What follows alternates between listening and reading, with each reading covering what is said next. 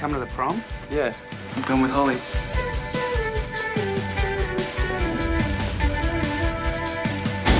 Come on. Yes! She said yes! Wow, you look wicked. Let me get the door, my lady.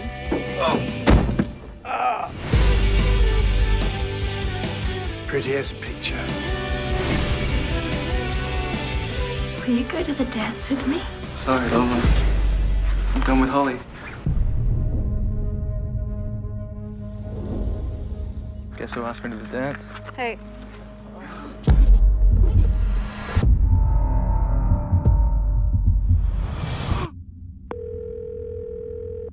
Hi, this is Brent. Leave a message. Brent's done this before. He's always turned up.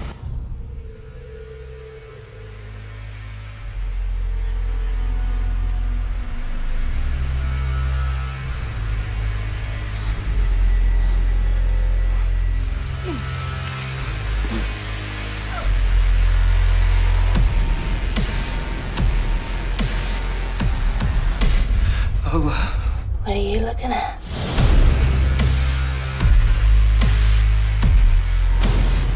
Say happy.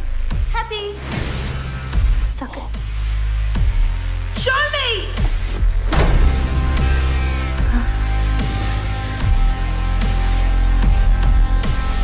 When I find my prince, this is the song we're gonna dance to. And there's only one way to find out if it's you.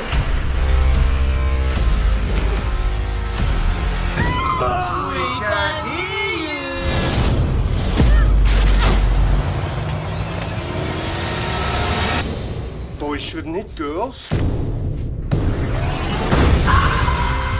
I'm going to stab Holly in the heart, just like you did to me.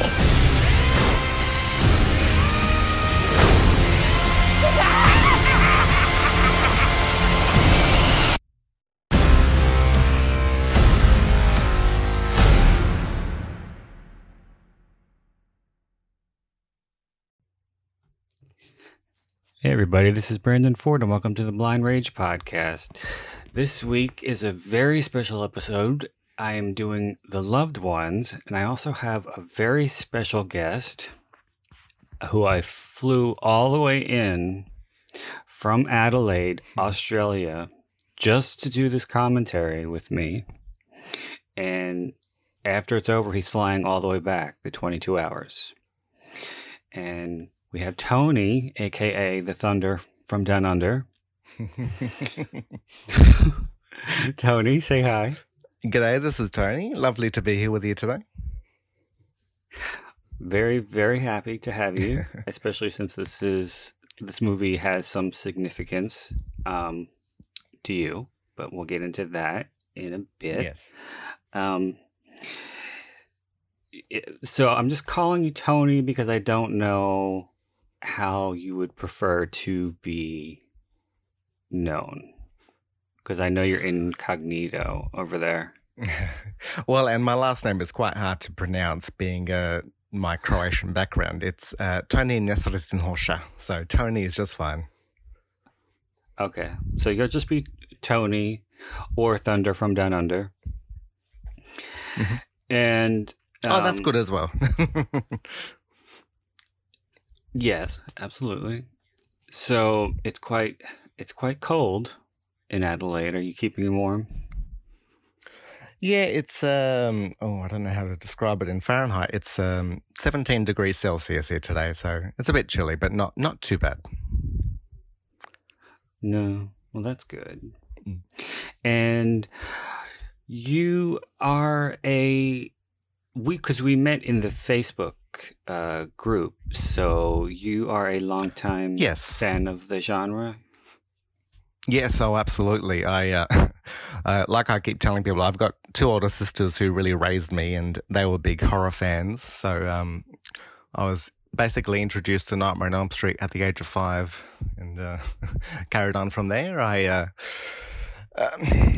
grew up watching it through hands over my eyes, and decided in my teens to rewatch it to sort of get over that fear, and really got into enjoying it. So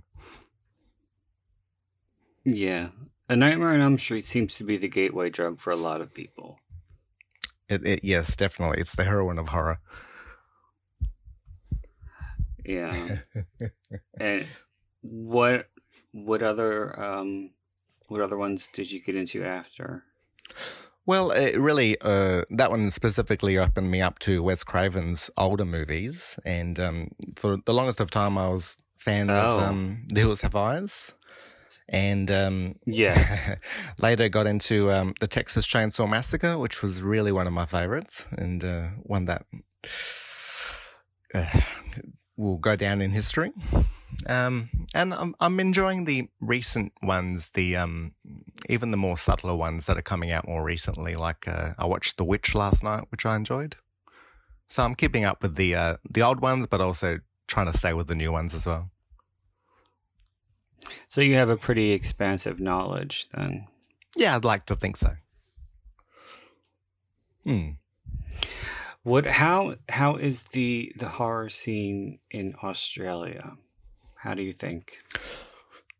Well, definitely after Wolf Creek came along, it really ballooned the industry. Before that, we had like a small one called Cut, which came out with Kylie Minogue as a cameo.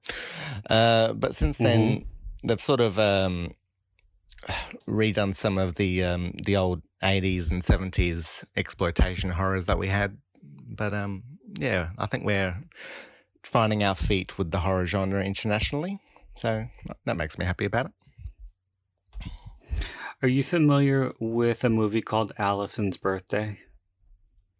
No, I don't think I have seen that one. What's that one about? That is an Australian horror movie from 1979. Yeah.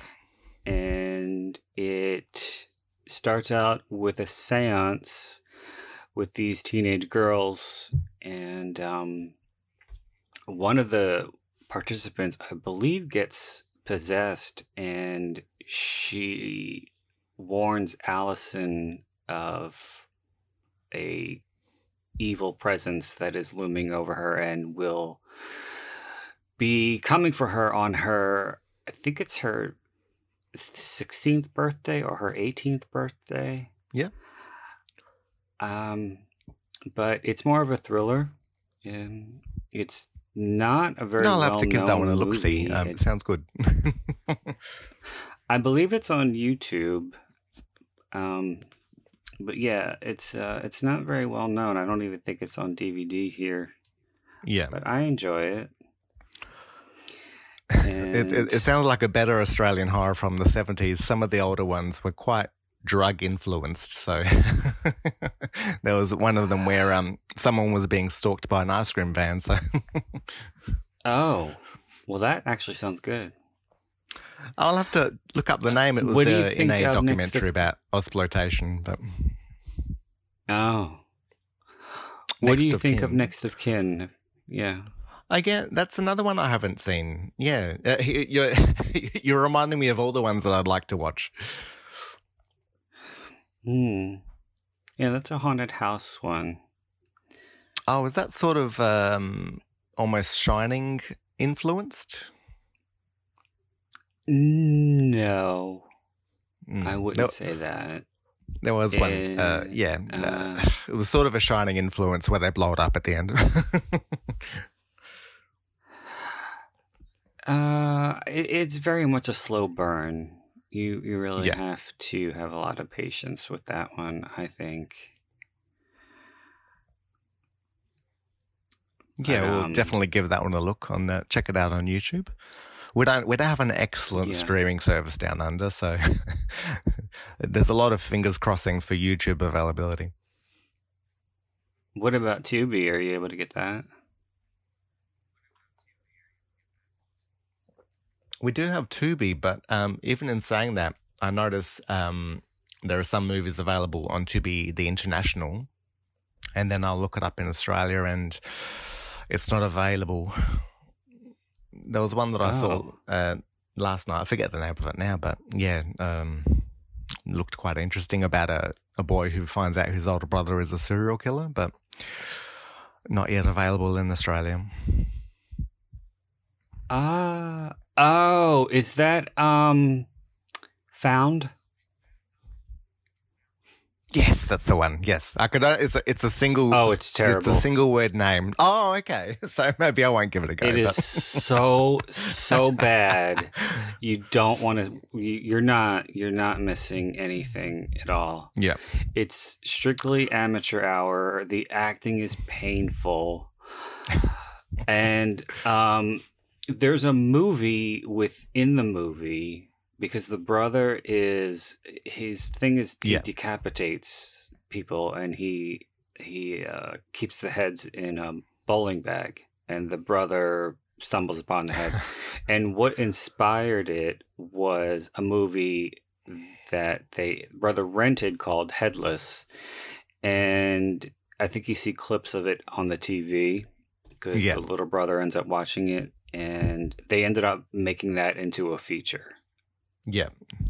I haven't given that one a chance because Found was so bad. But it did get some accolades. I don't know why. But people did like it.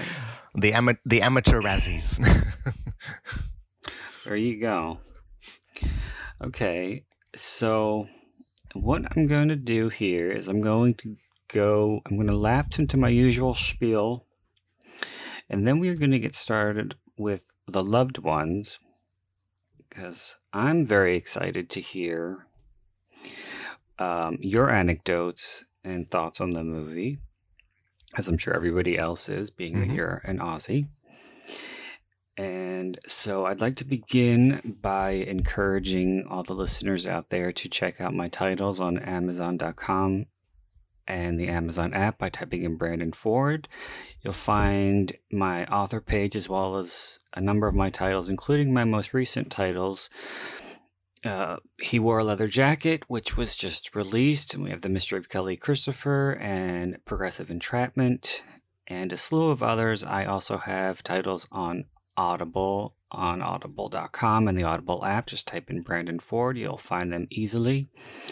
And if you don't already, please follow me on Instagram at writer Brandon Ford. You can also follow me on Twitter at Brandon Ford, as well as Letterboxd at Brandon Ford. And Tony, you are on Letterboxd as well. Yes. Do you want to give your well, name, I'm just getting started. It's Tony the Bear. There's some no, underscores. Go ahead if you want to give it a go. In there. Yes. Yeah. So you'll have to figure it out. Tony underscore the underscore bear. I believe that's how it works. So look up Tony. He just posted his first review recently for Be Kind Rewind, a classic if ever there was one. It was a wonderful film, and I'm disappointed in myself it took so long for me to get to it, but... Okay.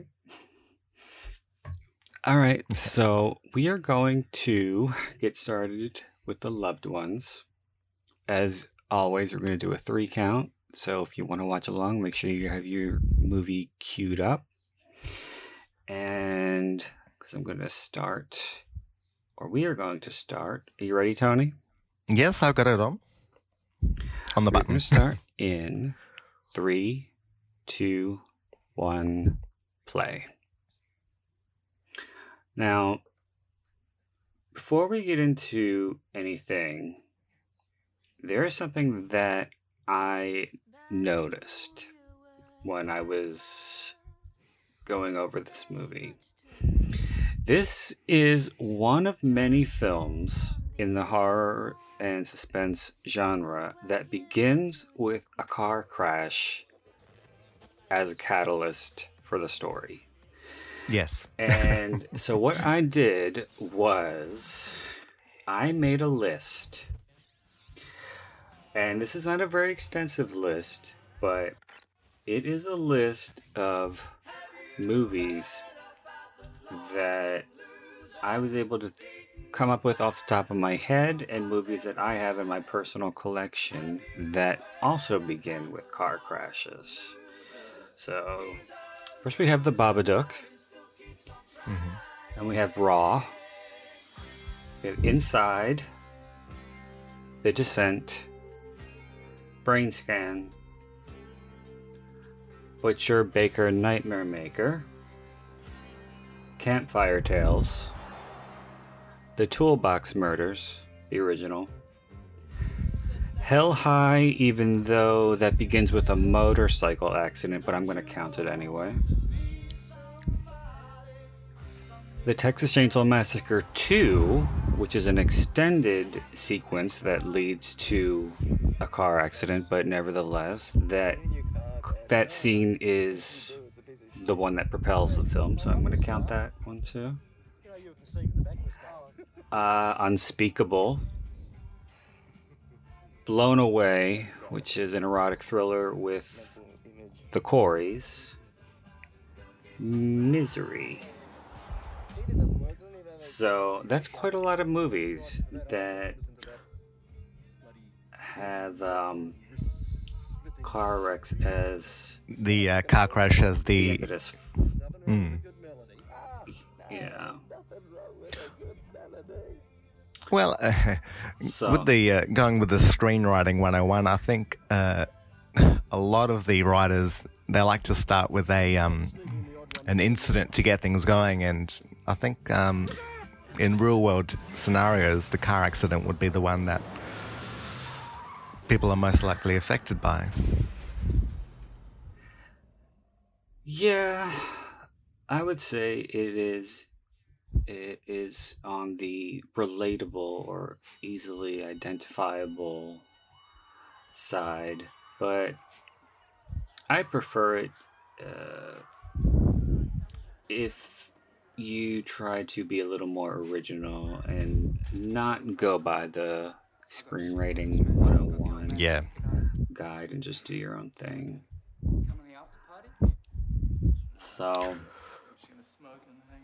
now this was written and directed by Sean Byrne, who also did what was it? The Devil's Candy? The Devil's Candy, thank you.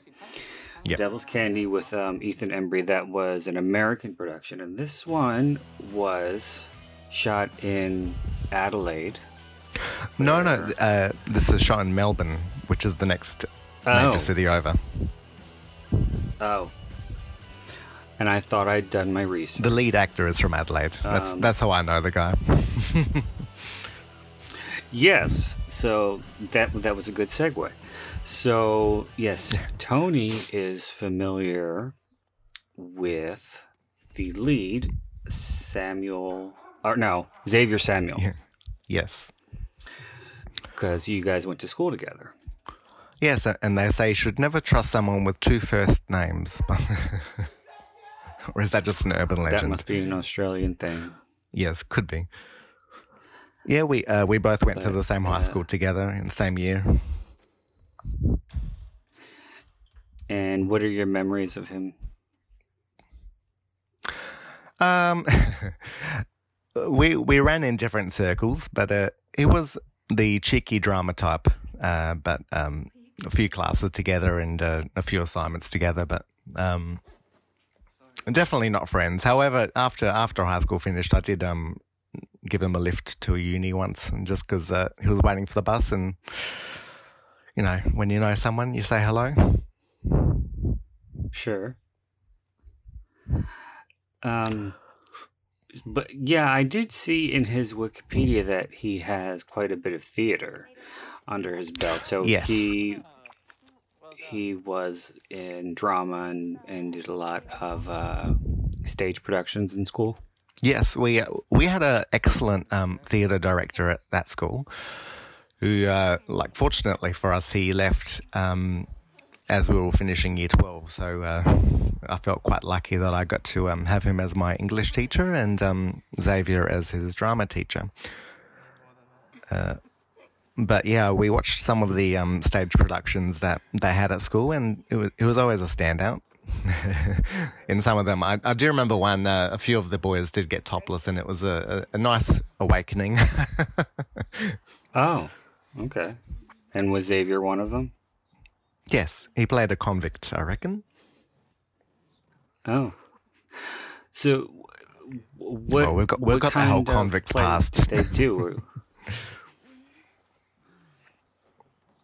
The one that I remember was it was just because it was an all boys school. They would bring in girls from the next school over, and this one was like a love story / look at early convict life in Australia. So it wasn't. They didn't do a lot of more well known productions. They did original material. Well, it was original by way of locally sourced. I don't recall any, say, like Midsummer Night Dream or anything like that. We would do that type of stuff in drama class, but not as the production. Mm-hmm. Yeah, because it did say in his Wikipedia that he had quite a bit of Shakespearean training, I guess. Well, I think there is a fairly good university where they do teach drama, and I'm quite sure that's where he went. I think Flinders University, and they've got a very good a drama school. And one of his first movies was a movie called 237, which was directed by another boy from my high school, which we talked about the other day. I haven't seen 13 Reasons Why, but it reminds me of the type of storyline that was. Ah. Okay. Wow. I'll pick you up at 7. So, what was your reaction to seeing him on screen after going to school with him for all those years?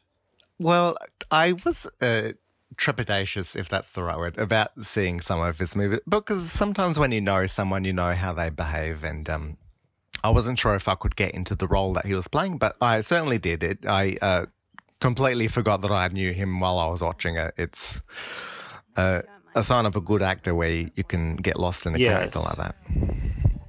Yes, I would say so. Now, as for the loved ones, he is what, about 26 here? And Yeah, he's he'd playing been as a high school student. No, well, what? I should know this better. I feel that he might have been in his low 20s. Because if we're about the same age, this was made in 2009, so 12 years ago, that would be, 25, 24. Mm-hmm. What do you think of his girlfriend? I think she's a bit sleazy. What's the difference? It's still a car. I'm still in a car.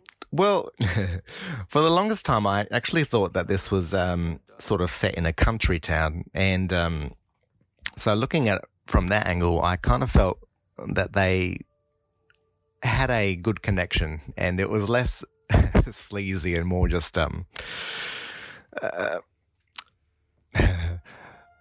how shall I say, is when I was born in a country town, and we left when I was quite young. However, what I had read about the town I was born in is that a lot of girls her age were getting pregnant just for fun, like because there's nothing better to do. God.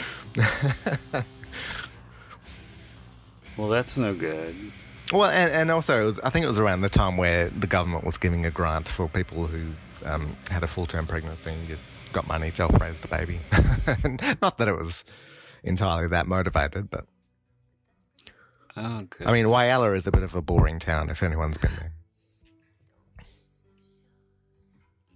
But one thing that kind of bothers me about this story is he's quite nice to Lola, don't you think? I do, and I was thinking about that as I was watching it the other day. But carry on. Yes, I mean, like, I think it would make a lot more sense for her to do what she does ultimately if he was nasty to her, but he was very nice. He was very polite. He even apologized a few times, even though he really didn't have anything to apologize for. But I don't know. Well, I guess Lola doesn't like to be disappointed. Well, but I also see that as a good part of the film is that it's not about her being a victim of because she's not an unattractive girl, for one thing, and she's just what would come across as shy in high school. But to me, it sort of shows that she is someone where if she wants it, she'll take it regardless. It's I thought it was That's more a fair point. a look at her psychosis than her rejection.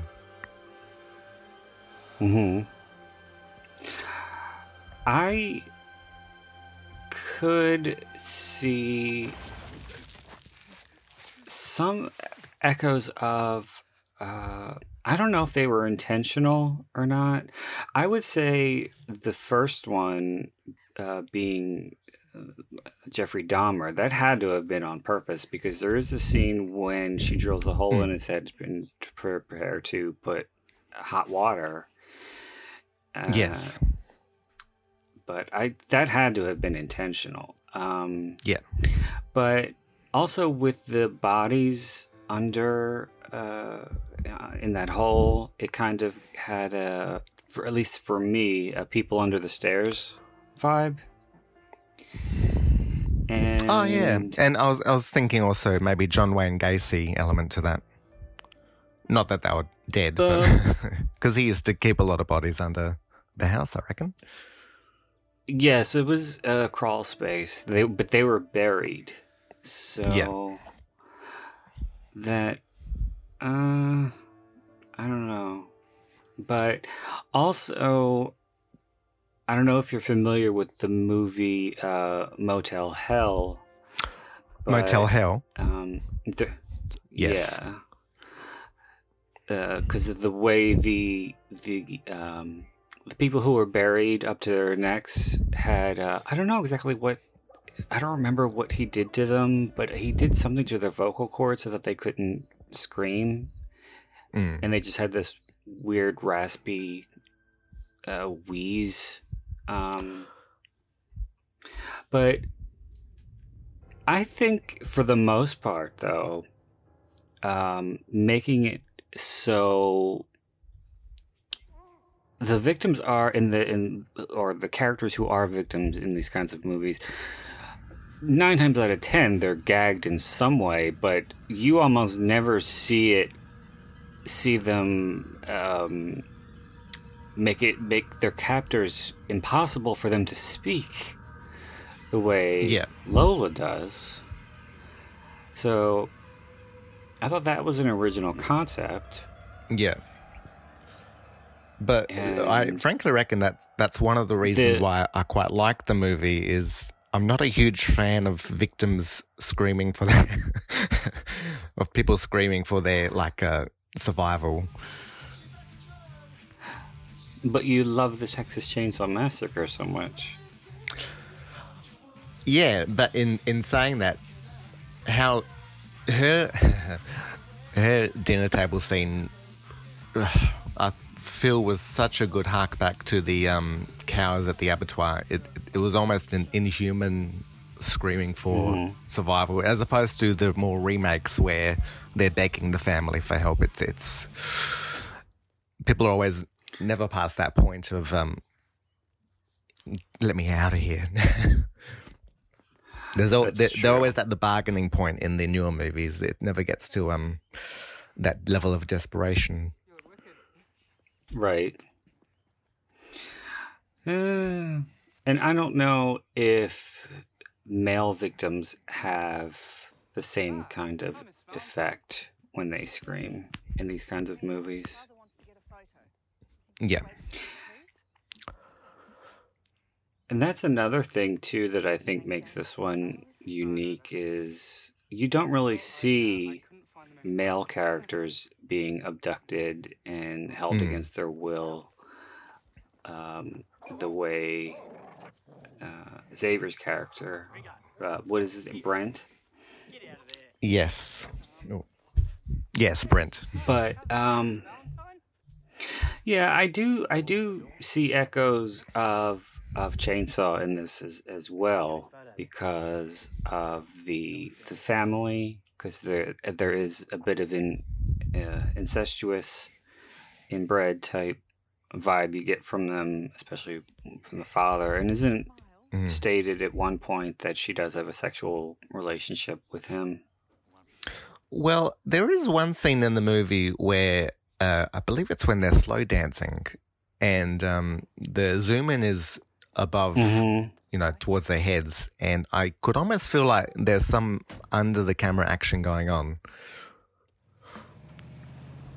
And there's like a real sexualization between Princess and Xavier, and also just how Princess treats Princess, how she treats her mother in front of the father. Yeah. And again, with the Texas Chainsaw reference, I feel the whole dinner table scene had a lot of echoes of Chainsaw Massacre for me, specifically with the mother reminding me of the grandfather, and also there's a presence of a hammer. Yes. Have you seen him? Hi, Carla. That's true. That's a good point.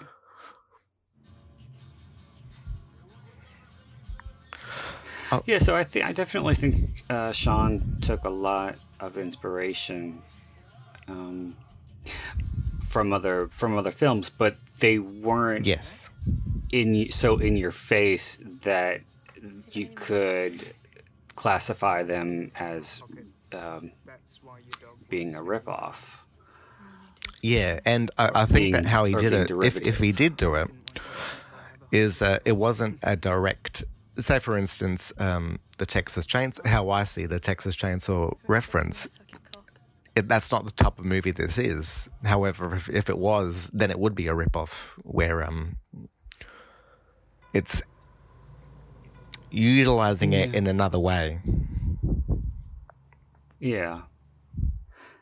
I think it's, especially filmmakers, horror filmmakers of this decade, especially, I think it's impossible to say that they couldn't have been inspired by Chainsaw, because I think that movie inspired so many people to make so many films. And I think almost all of us grew up on it. Well, I think, they say to be a good writer, you need to be a good reader. And to be a good filmmaker, true, I think you need to watch good films. That's true.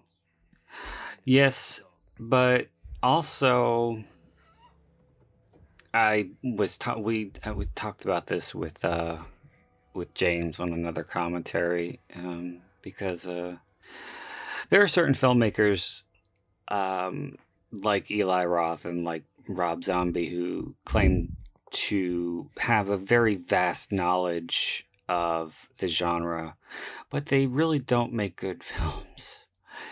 So it could go one way or the other, I think. Yes. Yeah, that's very true. And I also, leaning away from that, some of the best horror movies, in my opinion, have been directed by visiting directors. Say, for instance, like I would even say, like Steven Spielberg's isn't a horror director, but Jaws is considered way up there. And I'd say even Alfred Hitchcock didn't really do horror until Psycho, but that's one of the most respected movies out there. Jonathan Demme, even. Jonathan Demme. Yes. But yeah, yes, that's interesting too because because of Psycho, Alfred Hitchcock was known after the fact as being this master of suspense when he really didn't do very many before. And then I think he rode that train, so to speak. Yeah. Before that was like the North by Northwest and Dial M for Murder type of movies. Right. But he did do suspense very well, I think. Yes. And I think knowing suspense makes you a better horror movie director than knowing gore. Yes. Yeah, because gore is easy. Yeah, and cheap. It's cheap. That's true. That's exactly what I was going to say. It's easy and it's cheap, but you really have to know how to set up camera angles and how to write a good story and build suspense if you're going to make a decent horror or suspense film. And yes, exactly. I can go either way with gore. It's not something that I ever really sought. I was a little squeamish when I was younger. And so I didn't really go for... During which one, sorry? A lot of the... Because my video store had a lot of the cannibal movies from the 70s and a lot of extreme horror, Italian cinema. And while I didn't embrace those at the time, I kind of wish that I did now, or I wish I had the ability to now, because I would like to branch out further with, especially with foreign cinema. Well, and the French are doing quite well now, and the Japanese, with the body horror. Yes. I have to say that Audition is one film that I'm really, really disappointed that I didn't get to see when my vision was better. Yeah. Have you seen it? I feel that may be one that is not available in Australia. I could be wrong, but yes, there is still some censorship issues that happens with getting movies down to Australia. Oh. So do you have, can you think of any movies that were banned? Well, I really only know the ones that were banned and brought eventually. So, for instance, even the original Last House on the Left was banned, and that only came about, I think, in the 2000s. And Salo, which is an Italian fascism movie. Yeah. Yeah, and I'm quite sure that the Serbian film is banned. I think that is actually banned here, too. Oh, okay.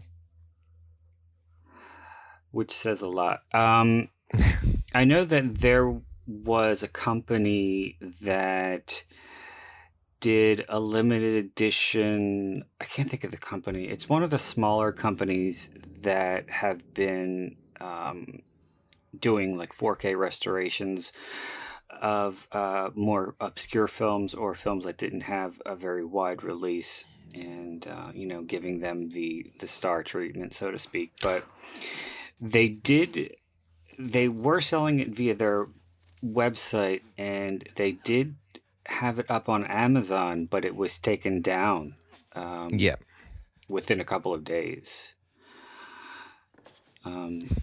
Was it Umbrella Entertainment? There's certain. It might have been.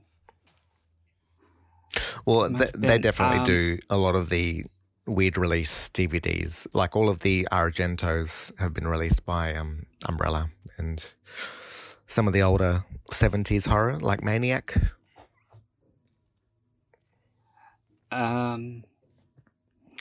We have Blue Underground did Maniac here on Blu-ray, and they also did some Argento. They did the Stendhal Syndrome, and I believe Suspiria. Yes. Some of his I think they did Phenomena as well. Yes. Now, I'll just quickly say, while I get the chance, I love every car in this movie. I could easily drive anyone. But this must be a very Australian thing to appreciate the good engines. I would think so. Well, it's while we were able to catch a Mad Max driving so well. Yeah. And road games as well. Yes. Speaking of, there was a horror movie that Xavier Samuel was in before this, involving it. I really should have looked it up. But it was another horror movie about a possessed truck. Oh. There's a handful of those. I know that was Well, I only recently watched Maximum Overdrive. Yeah. I haven't because I've heard it's so terrible. Yeah, it's a bit terrible. And I don't know. I guess Stephen King wanted to step behind the lens and direct his own adaptation because he was taking a page Well, from after his Clive hissy fit with The Shining. Well, there's that too, but Clive Barker had done Rawhead Rex, and I think he did something else before Hellraiser as well. And I believe Maximum Overdrive was around the same time as Hellraiser, wasn't it? Yeah, I would think so. I do remember when the Hellraiser tapes came out, and it was in the double cassettes, because it came with 1 and 2. I wish for you too. Are you a fan of the Hellraiser franchise? The originals. So I watched definitely 1 and 2, and I'm a fan of them. But then after that, I hardly remember the rest of them. They sort of lost interest in me, and the other way around. Are you? No, I never was. I didn't really like Clive Barker's brand of horror because it was a little too out there for me. Things like Nightbreed and such, and getting back to Salo, there is a fair bit of sadomasochism in Clive Barker's films as well as his books, and I'm not offended by it. It's just not my cup of tea.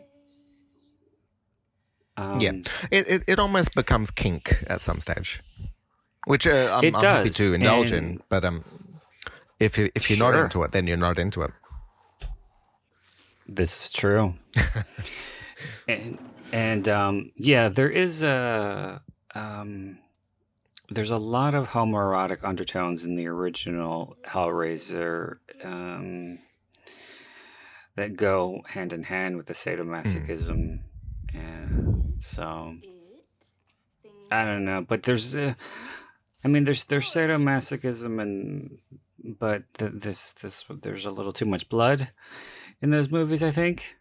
Yeah. To be classified as just a little good old fashioned S&M. But yes, it crossed a line. I would say yes. Yeah. I heard a funny story on a podcast. I wish I could remember which one it was, but the director of Hellraiser 3, I believe, was Anthony Hickox, and he ended up going on to do the sequel to Warlock, Armageddon. Okay. Yeah. And he cast the same girl. I can't remember her name. But I guess he liked from working Warlock with her, or so from he cast Hellraiser? her. She was in Hellraiser 3, Yep. and then she went on to do the Warlock sequel. She was also on an episode of Seinfeld. She, funnily enough, when we're talking about homoeroticism in horror, she was on the episode of Seinfeld when the journalist wrote the article in the college newspaper saying that Jerry was gay. So there was that. But Not that there's anything wrong with that. not that there's exactly, yes. But getting back to the story that I heard, one of the hosts of this podcast, he worked for JCPenney taking orders over the phone, and she actually called, and I don't remember what her name, again, I can't remember her name, but he said, "Are you the same so-and-so who was in Warlock Armageddon?" And her response was, "You saw that?" And he's like, "Yeah." And he didn't want to fanboy out too much on her, so he didn't really, ask her any questions. And she's, I think he asked her a few, and then she was like, "Can I place an order now?" And she was ordering some stuff for her kids. But I think that's funny, though, how that can happen if you work for call centers, because sometimes you do get phone calls from celebrities. Because I heard another story about somebody who was working in a call center for American Express, and John Landis called and was not very friendly. Maybe he was fangirling. So, Well, I used to, not that they were there's big that. celebrities, but I used to work at the airport and meet a few of the acts that would come and perform at the local stadiums. And generally people were nice, but I was serving drinks, so. We have to have some names. The only ones I can remember, we had Fergie from the Black Eyed Peas, and Oh God, that's nothing to brag about. well, that's what I was saying. They weren't like AAs, and at the time they were popular. There was the band Jet, and they had the big hit "Are You Gonna Be My Girl," and they came through and got a few vodka lime and sodas. And that's about the extent of my star fucking. It's not that interesting. Speaking of famous musicians, we were talking about the Casey Chambers song that's used in this film, and Yes. I never heard anything from her beyond "Not Pretty Enough." But I do like the song. Well, I think even in Australian radio, she is known, but I think that was the only song of hers really to be on the pop stations. Not that it's a pop song, but she's mainly country. Country, yeah. And she's still going to this day, I reckon. Yeah. And just doing the tours. We have a big country music festival that they do in Tamworth, I reckon, and she's like the female Keith Urban. Oh, okay.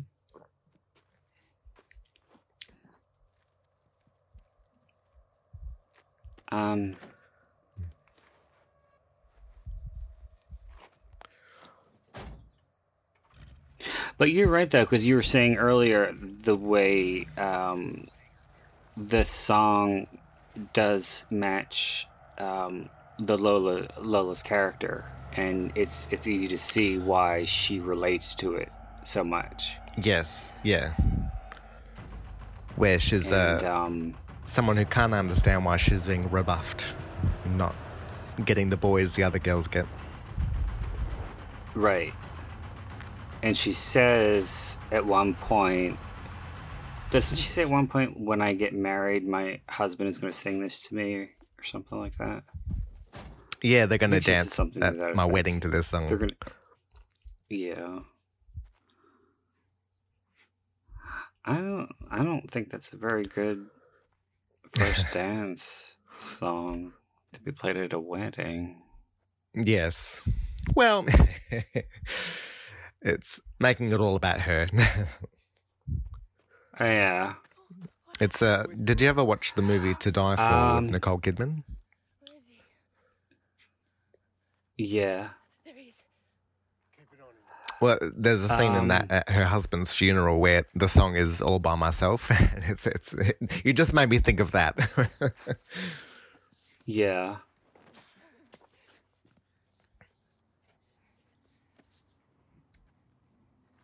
There's an I can't remember what it was, but you just made me think of 'cause, especially when you said Nicole Kidman. When Leah Remini wrote about it in her book, at Tom Cruise's wedding to Katie Holmes, because he wanted to make the wedding all about him. He's I think did karaoke, and he sung the song that the ballad that was from Top Gun. oh, that's stupid, Top Gun. Yes. I know it's by Berlin, but I can never remember the name of it. Yeah, but it's not Take My even Breath really Away. a love. No, it wasn't that one. It was a song about a relationship that was over. It was like a okay. song to be that. It was like a break. "Where Are You?" Yep. or breakup song. Yeah. Yeah. And yeah, Leah wrote in her book about how what an unusual choice it was for a groom to sing to his new bride at their wedding. Yeah. Well, maybe it was him breaking up with, now that he's got a new beard. Does he? Well, he married Katie Holmes. Oh. Okay. I thought you were being. I was being my I drag thought you name were facetious. what do you call it? Speaking sincerely. Oh, I hardly ever do that, so.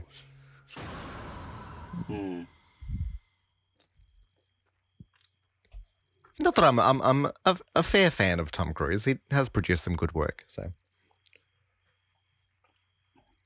I really don't care for him. Although I have never seen Top Gun, Neither have I, nor do I care to. and I don't anticipate it, nor would I watch the sequel.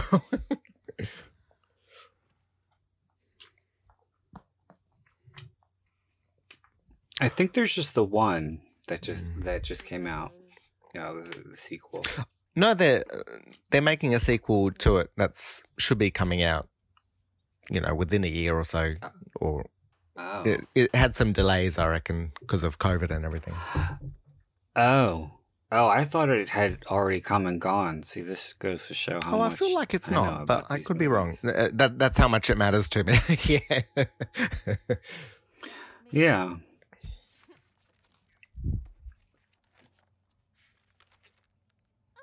Now, just because I'm watching the movie as we're talking, I was going to let you know that Xavier was in a Frankenstein remake. Did you ever get to see that? No, I haven't. No, me neither. But I thought it's got the girl from Matrix in it, Carrie Ann Moss, Is it a straightforward and he plays adaptation, or the is monster. it like a twist on it? Well, I hadn't seen it myself, so but the reviews of it looked good. But it would be one that I would like to see because I don't mind the Frankenstein story. And the next one he'll be in is when it comes out is the Baz Luhrmann Elvis movie. Oh. And is he playing Elvis? No, I would not be able to tell you who is. And I've seen the pictures, and he might look remotely like him, but I can't tell you who's playing him. I know Tom Hanks is playing, I think, Elvis's manager or something like that. But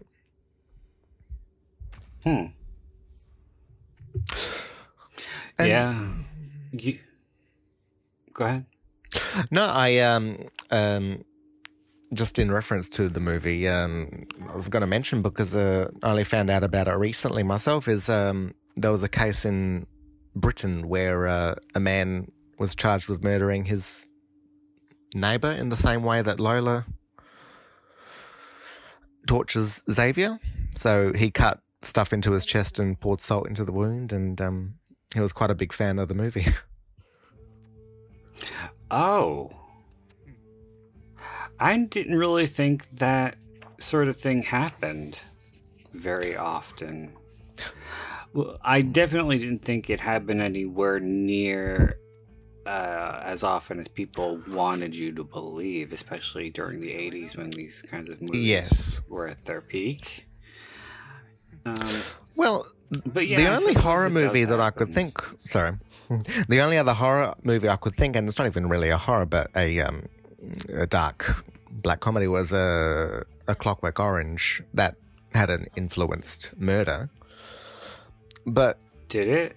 yeah, and that's that was why Stanley Kubrick pulled it from being shown, from what I read. But in reality, the only films that I see that get replicated in real life are the car chase movies, and you don't see any up in arms about all the high speed deaths that happen after Gone in 60 Seconds come out. It's all just the horror movies that influence horror fanatics.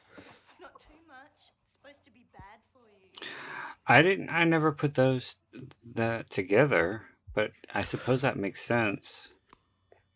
No, a lot of times, yeah. I remember, back when I think it was Fast and Furious 1 and Gone in 60 Seconds had come out, there was a lot more high-speed car accidents that had happened on the roads.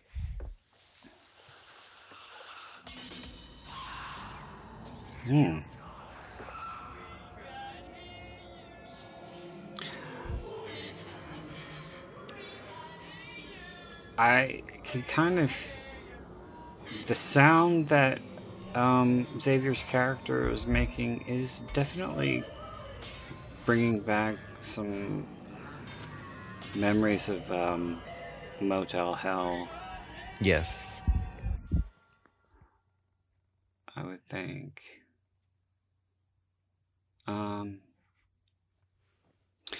But getting back to Wolf Creek and Greg McLean, have you seen a movie he directed called The Belko Experiment? Yes, I have.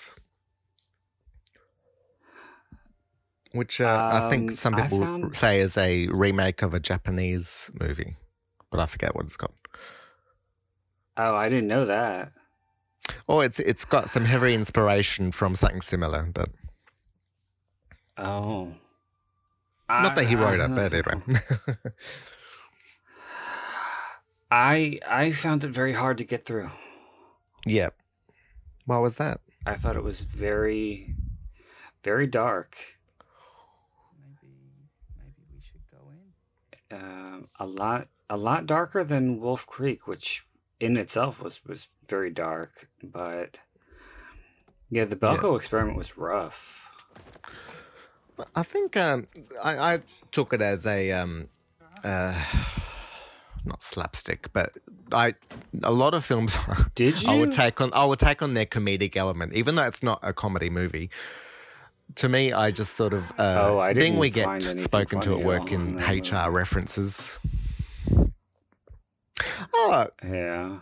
just I think corporate comedy can become quite dark easy. I suppose. There was a British horror, I think it was called Severance, and that was about some corporate retreat where people started getting killed off one by one, and it had a comedy element, and then it starts with the dark killings, which is not very much fun, but it's the point of the horror. I think I've heard of it. I haven't seen it. I enjoy British suspense literature more than I enjoy the movies. 'Cause there's a lot of really, really good English suspense authors.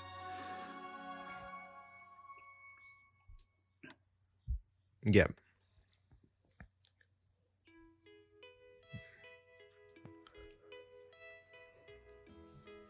But you'll need to send me a few links to some good authors. I'd like to get back into reading now that I've got my chance. Yeah.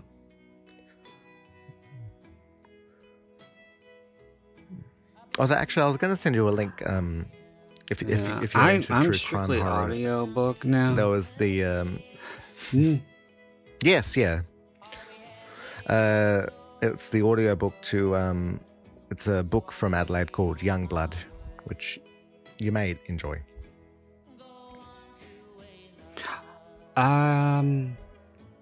Is that an Anne Rule?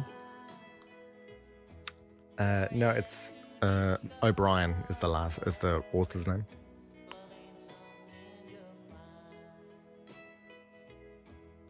I think I've heard of it.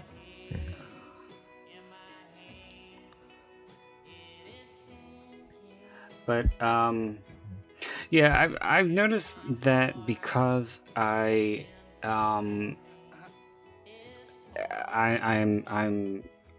forced to be strictly audiobook these days.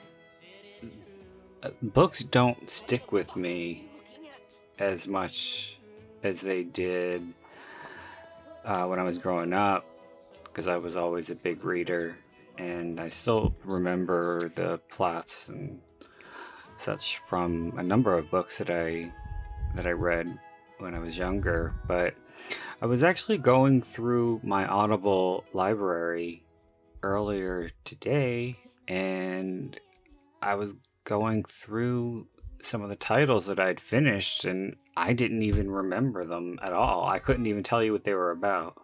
Yeah.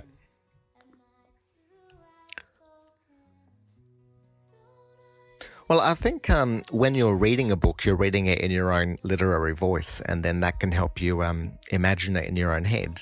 Whereas if you're doing it with the audio book, that might be why you were able to get into the books that you read younger. Mm-hmm. Yeah, it kind of makes me sad. You're not him. You're just another frog. This is quite violent. Well, I think it's...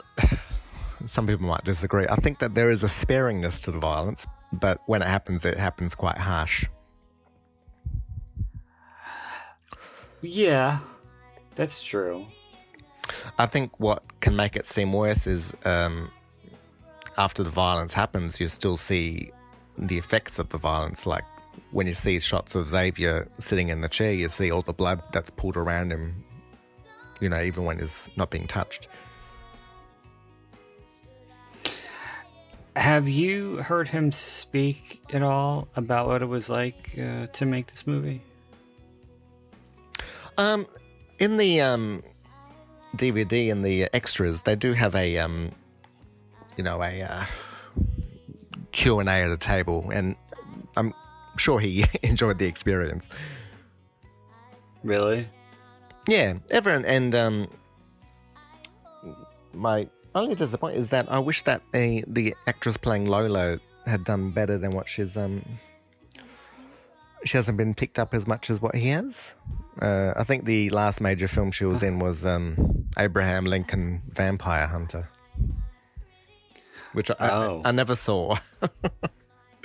No. Mm-mm. I'm not really a fan of that type of comedy horror.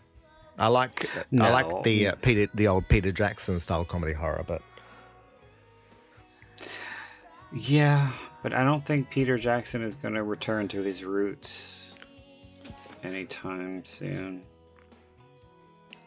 I hold out a hope in the same way I feel that Sam Raimi went back with Drag Me to Hell. I wish he would again.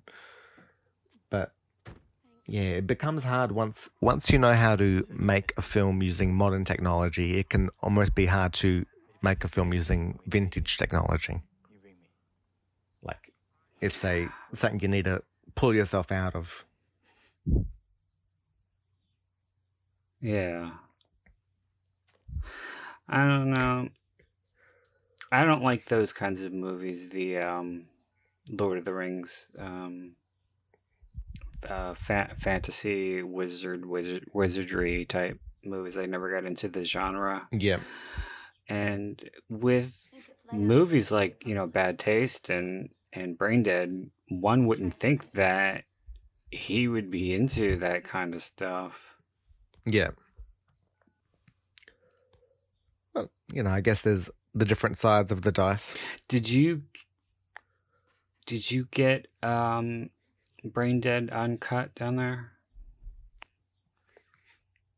I would say so, but then I thought that I had the Loved Ones uncut. But we had the NC-17 version, and I remember, I don't know what it was like in America, but in Australia it had a like a paper mache cover where it was like a 3D textured image of someone opening her mouth and a zombie coming out. Wow. No, I don't think we had anything like that. And was this the VHS or the DVD or? No, it was the VHS. I reckon I did get it on DVD, but I've told you my my ex stole a lot of my stuff. But the DVD was just a plain like a clear wrapper, usual thing. Ah. No, I don't think we got anything. It's on YouTube as well. So if anyone's interested in that.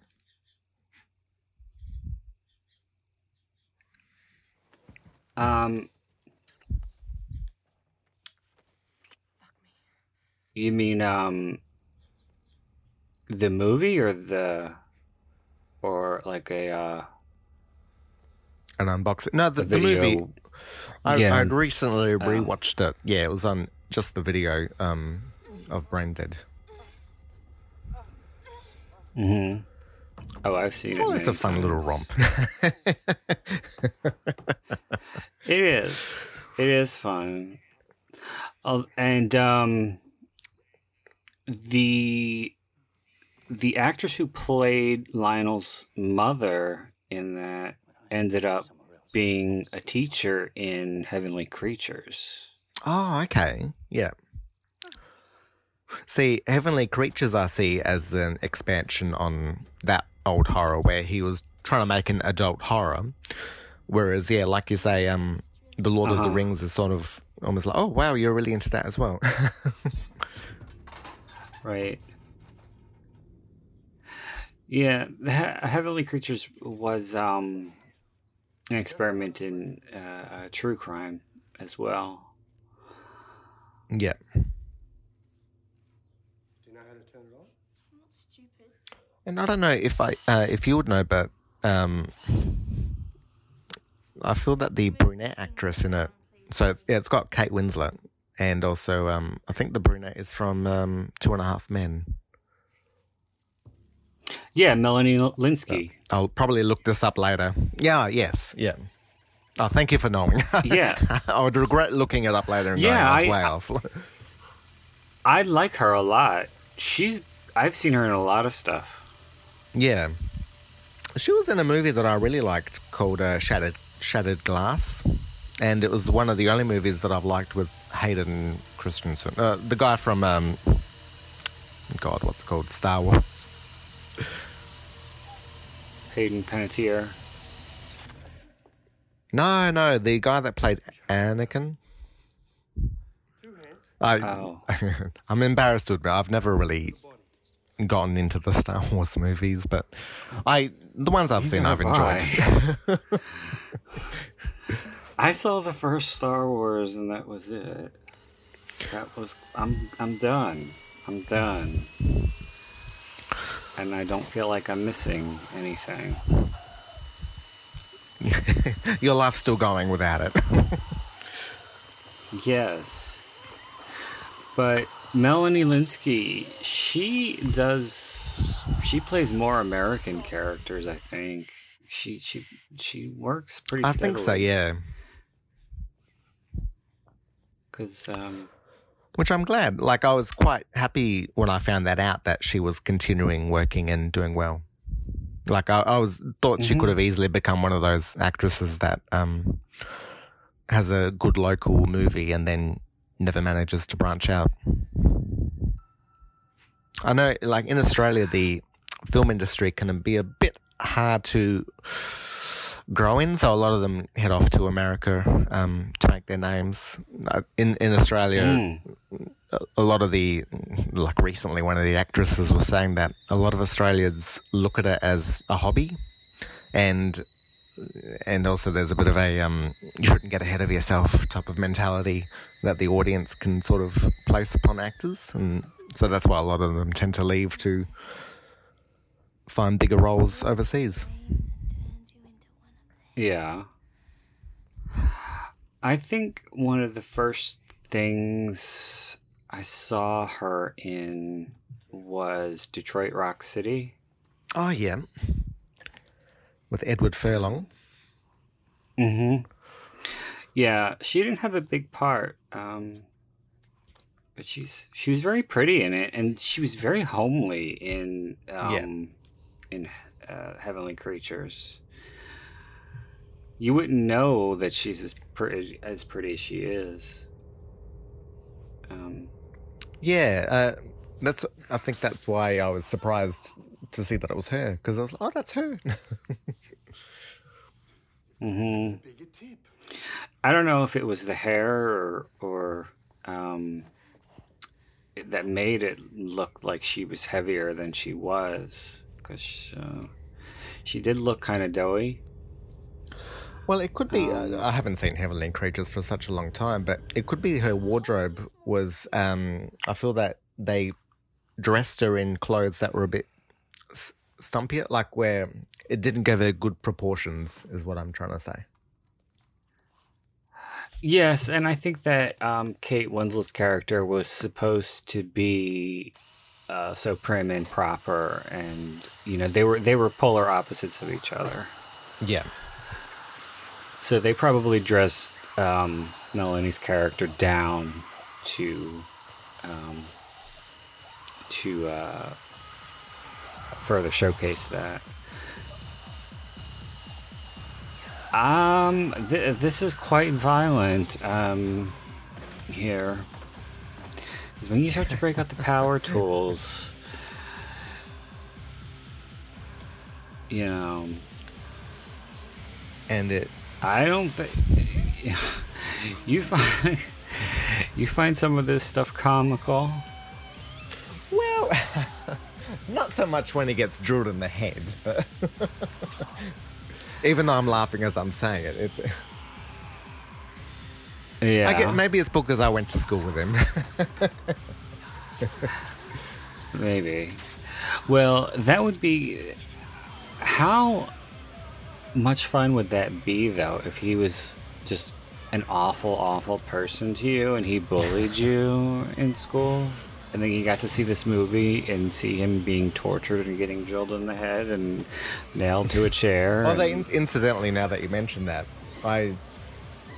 whenever I had bullies in school, I would sort of just write them into stories, but make them do embarrassing things as opposed to butcher them.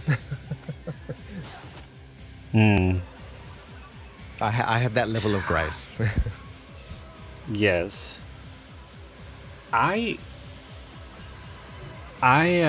never did that with bullies when I was writing stories in school, because I don't know. I just had it in the back of my head that perhaps there was a chance that one of them would stumble upon it and read it, which is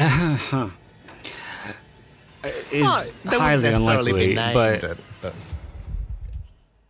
no, but at the same time, I didn't want them to think that, or I didn't want to consider them to be important enough to center a whole story around, or, create a character after them, or generate a character because of them.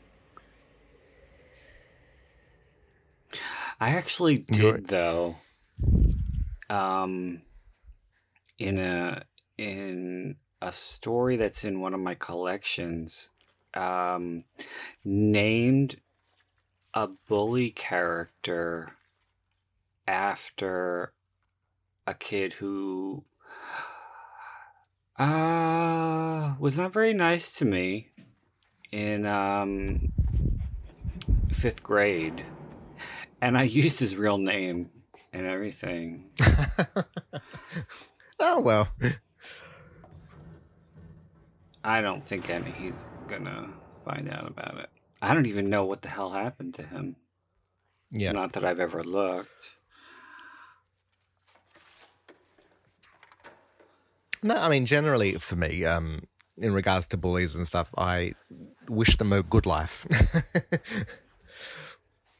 Yeah, there you go. It's done and dusted with. Mm-hmm.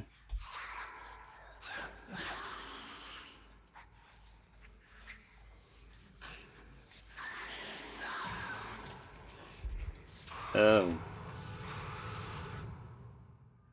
This is creepy, Tony. Are you in the dungeon? Yeah. Yeah, and that rasping. Yeah. And I see what you mean by easiness. the people under the stairs element. But Yeah. I think the first time I watched it, I think that was still sort of in my mind, and I was hoping that the kids downstairs would sort of help him out, because that's sort of what happened with Fool in the Wes Craven movie. But no. Yeah, but I was thinking more along the lines of the ones that they disposed of, the bodies they disposed of, not the actual ones who were still alive. Yeah. And going through the walls. Because there's one scene where they're dumping one into a pit of bodies, and that's just what it reminded me of. Yep. In the people under the stairs. Mm-hmm. That has become a huge But I cult thought that film, was too. Fool's uncle. Yeah, well, I think that one was a bit ahead of its time, and especially with the recent, like Get Out and Us social commentary horrors. I'm glad it's found some footing. I think that was Fool's Uncle. That was Ving Rhames. Yes. Pretty sure. Apparently that's going to be remade. Is it? Well, I'm on many Facebook horror fan sites, and a common question is, what movie would you like to see remade? And I wrote down that one, and someone responded with a link saying that it's looking to get remade, I think by Jordan Peele Company, by the production company. Oh.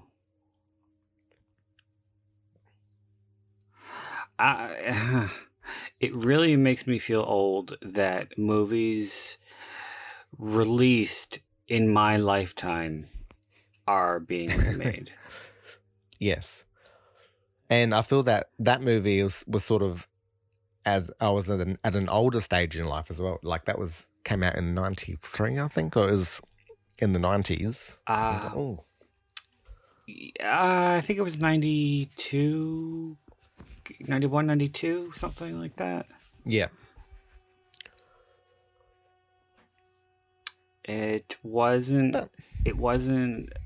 too long after Kelly Jo Minter was in Popcorn. Oh, okay. Popcorn is a movie that Tony saw based on my recommendations. Yes. And he enjoyed it, isn't that right, Tony? I did. And no, it was a good.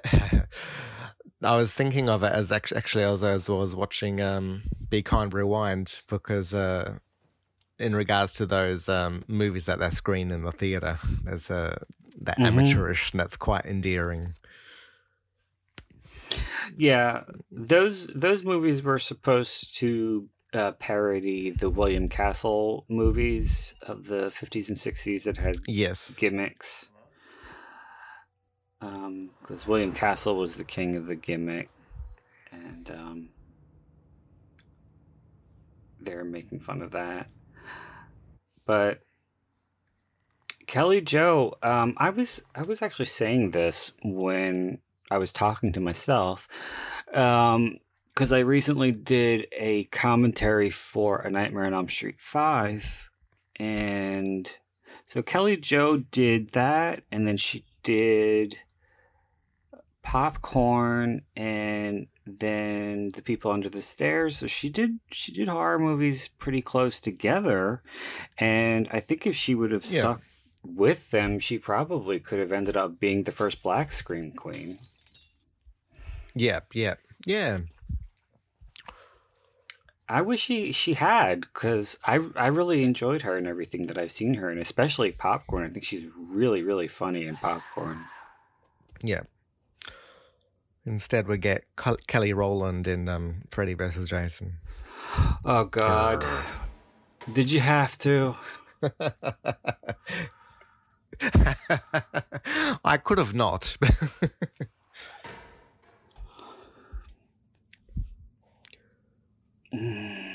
Although I thought the mother and father, well, the brother and sister of People Under the Stairs were very, very good.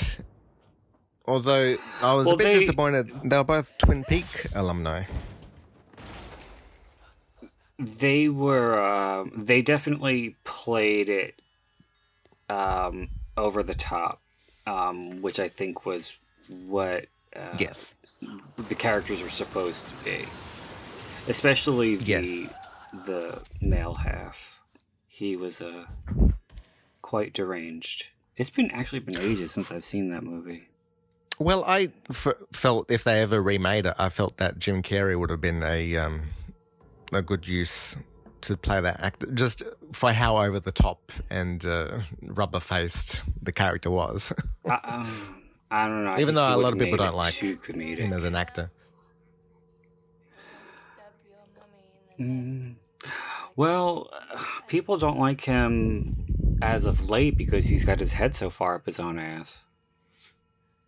Yeah, that's become a bit of a thing. And then I'm going to stab Holly in the heart. Although his artwork has been fun. Oh, God. He's been doing a bit of political artwork, but anyway. Back to the loved ones. There are just certain things that I was better off not knowing.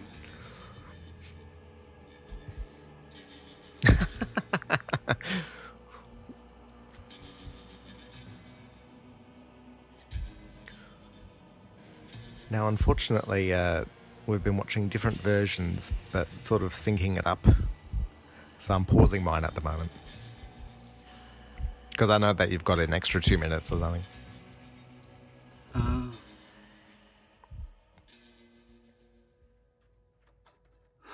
Yes, unfortunately,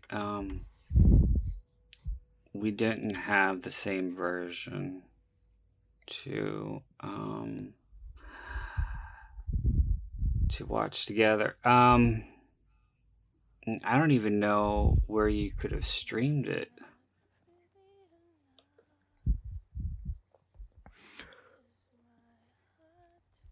Because out of many horror movies, this one has one of my favorite endings. So,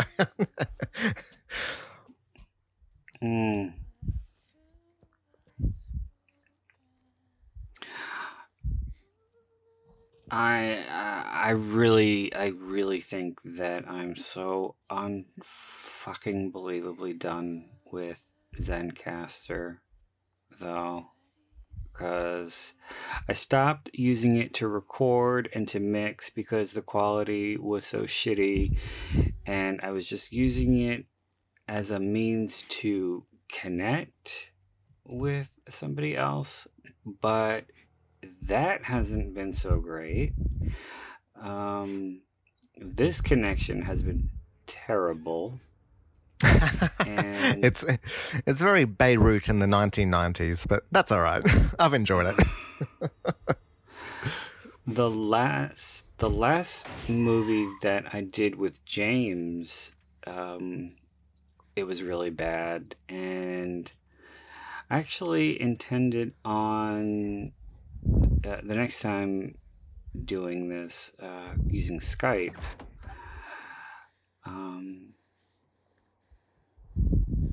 But I think that's definitely what I'm gonna have to do the next time, because I can't deal with this bullshit.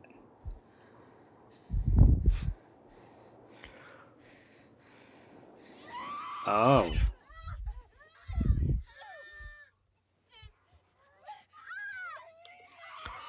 What were you owing? This movie, it's traumatizing me.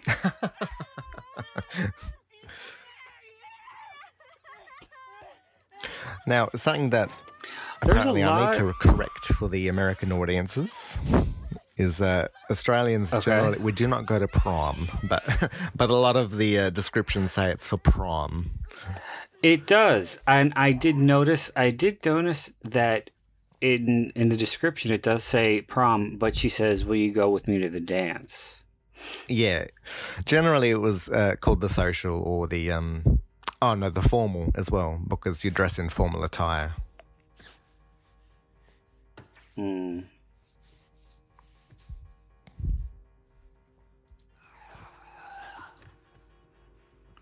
So since your summer is during our winter, is your school year different? Well, our term 1 school year starts at the end of January and finishes early December. So so you go to school our big break pretty much is the from whole December year? till January. Yeah, so 41 weeks out of the 52. Yeah. Okay, that's just ridiculous. What's it like in America? You go in depending on, usually the Catholic schools, or at least when I was in school, Catholic schools would go back in late August, and public schools would go back in September, first week of September, second week of September, the first day, usually the first day after Labor Day. And then we would go until second or third week of June. Yeah.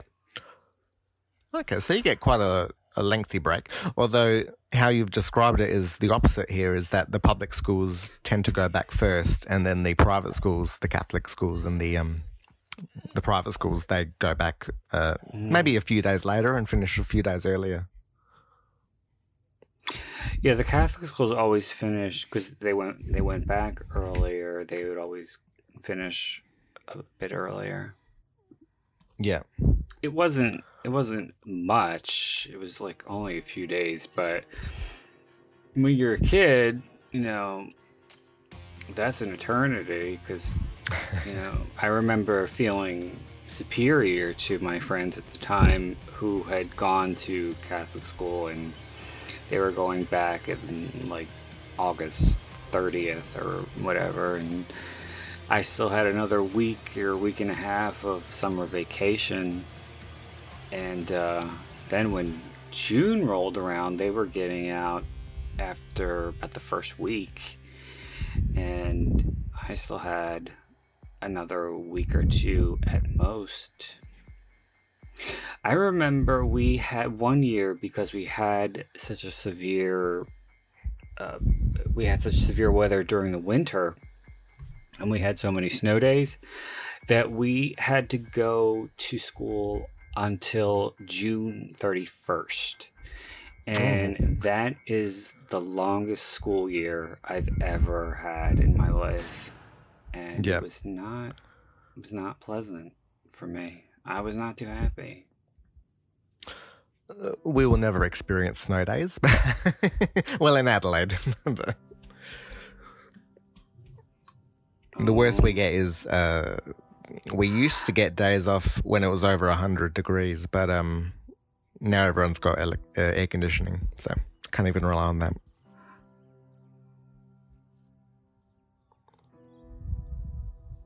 I think it all depends on what region you're from in the United States,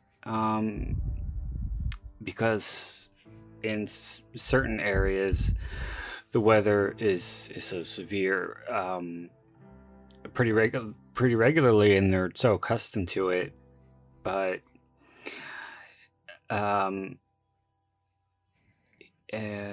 here we get snow, but depending on the storm, you know, they'll have to call a state of emergency so that they could get the roads plowed and everything. Yeah. And generally we wouldn't have school.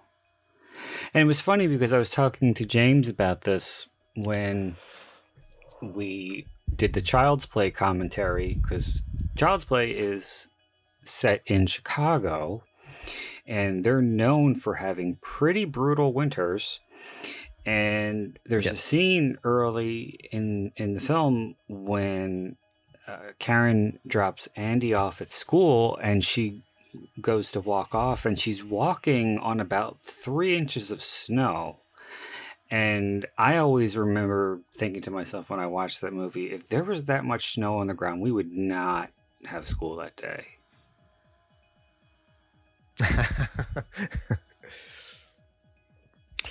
And from what I understand, it's a lot more slippery than what you'd think it is. In Chicago? Oh no, snow in general. Because we don't get snow, so I've never experienced snow, to be able to say. Never ever? No.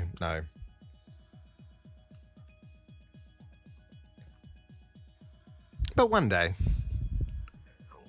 We do have snowfields in Victoria, but South Australia it's a desert state. Hmm.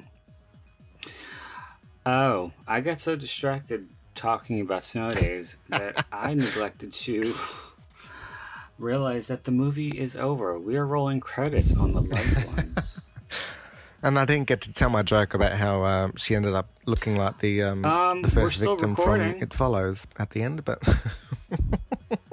oh, that's all right. I think I'm the only one that would find that funny. So,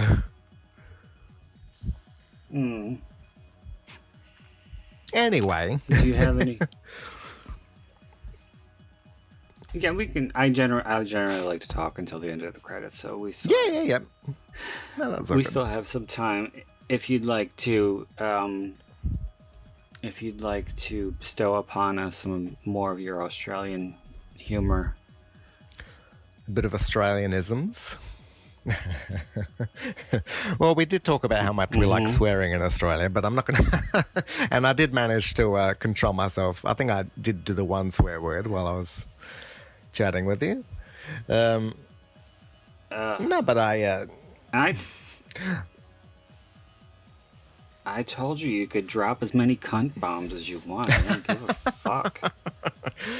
well, I'm in an enclosed room, so I might end up smelling like fish if I were to do that. Though I do look forward to the new Baz Luhrmann movie with Xavier, and it was good to be able to chat this one with you. I'm glad that you liked it. I thank you for inviting me to talk along with it. I like it. How do I say this? I like it as much as I'm able to. Yeah. Because there's a lot of it that I miss because I can't tell what's happening, and I don't have an audio described version of it, and Yeah. I have to fill in the blanks with these movies with the plot summaries on Wikipedia. Well, and really, the lead actor stops talking after like 30 minutes. Yeah. So there's not much you can With go good by reason. way of dialogue, but yeah. Yes. Yes. Yeah. I certainly, especially if it's a movie that doesn't have audio description, I seek out movies that are dialogue driven, and that's not always hard to. I mean, that's not always easy to come by, especially in the genre. Yes. Because a lot of the genre is based so heavily on violence. Screaming. So, and screaming. And yes. Yes. And I get to miss a lot of the delicious gore and chases and nudity. Though I will have to listen to your RuPaul movie and give that a watch. Yeah, there's definitely. Well, we say, I don't know. Well, I don't, but it's become a thing, because there's been so many movies recently with full frontal male nudity now. So Yeah. whenever I hear a movie containing male nudity, whoever speaking about it says, "Oh, well, so and so hangs dong in it." I don't say that because I just think it's stupid.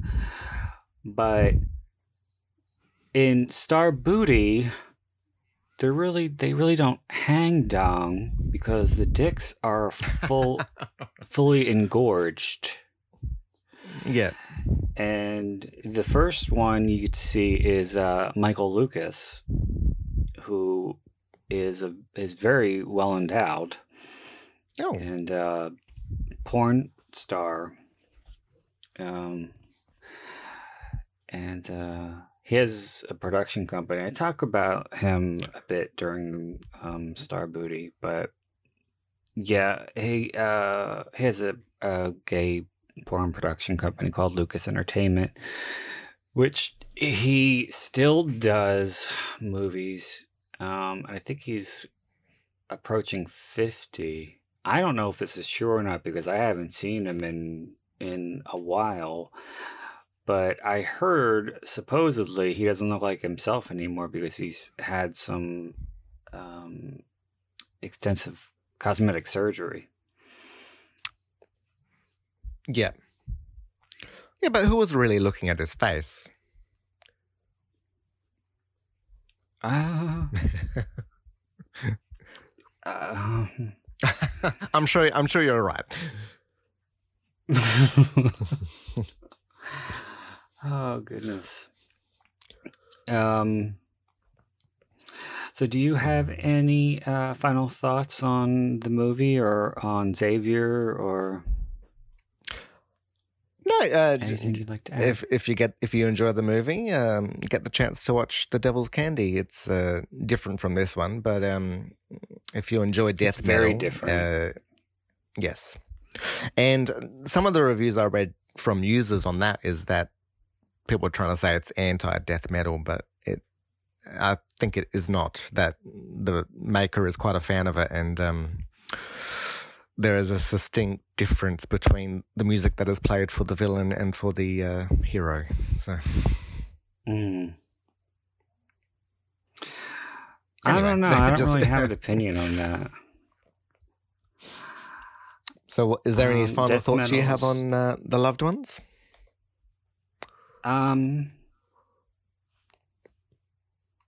I think it, even though I wasn't able to see as much of it as I would have liked from what I was hearing, it is quite unsettling, and Yes. it's a pretty dark one, and at the same time, I respect it for its uniqueness and some of the differences in horror movie tropes that we were discussing Yes. earlier. It purposely veered away from them, and and I think The Devil's Candy was also pretty unique on its own. So I'll definitely be interested to see. It's good what to else see he has Sean his own Byrne has. individual voice. He definitely does, and Yes. you really wouldn't be able to connect that he had done this one if you watch The Devil's Candy because they're vastly different. Yes. And not just in the production, because clearly this was an Australian production, and The Devil's Candy that was an American production, right? Because it had all American actors in it. Yes. Yes. I don't think it was shot in your neck of the woods, but yeah, it's vastly different story wise. So, and it's good. It's good that that he's developing his own unique voice in the genre, and I think we need more originality. Yes. Yes. Because Absolutely. so much of and not what is just out these copying days off is what has just- been. That's what I was about to say. So much of what is out there these days is just copy and paste. And we need more voices like that. So good for him. Yeah. Okay. So I guess we should wrap this up. Sounds good. Thank you. I want to thank you very much for joining me and offering your And insight. thank you on very the- much for having on me. the film. And yeah, it was a pleasure. And we will have to figure out how to do this again sometime, hopefully without glitches. It just added to the experience. There you go. All right. Well, I'm going to wrap it up here, and I want to say thank you again to you for joining me, and thank you to all of the listeners. And until next time, this is Brandon Ford wishing you all unpleasant dreams.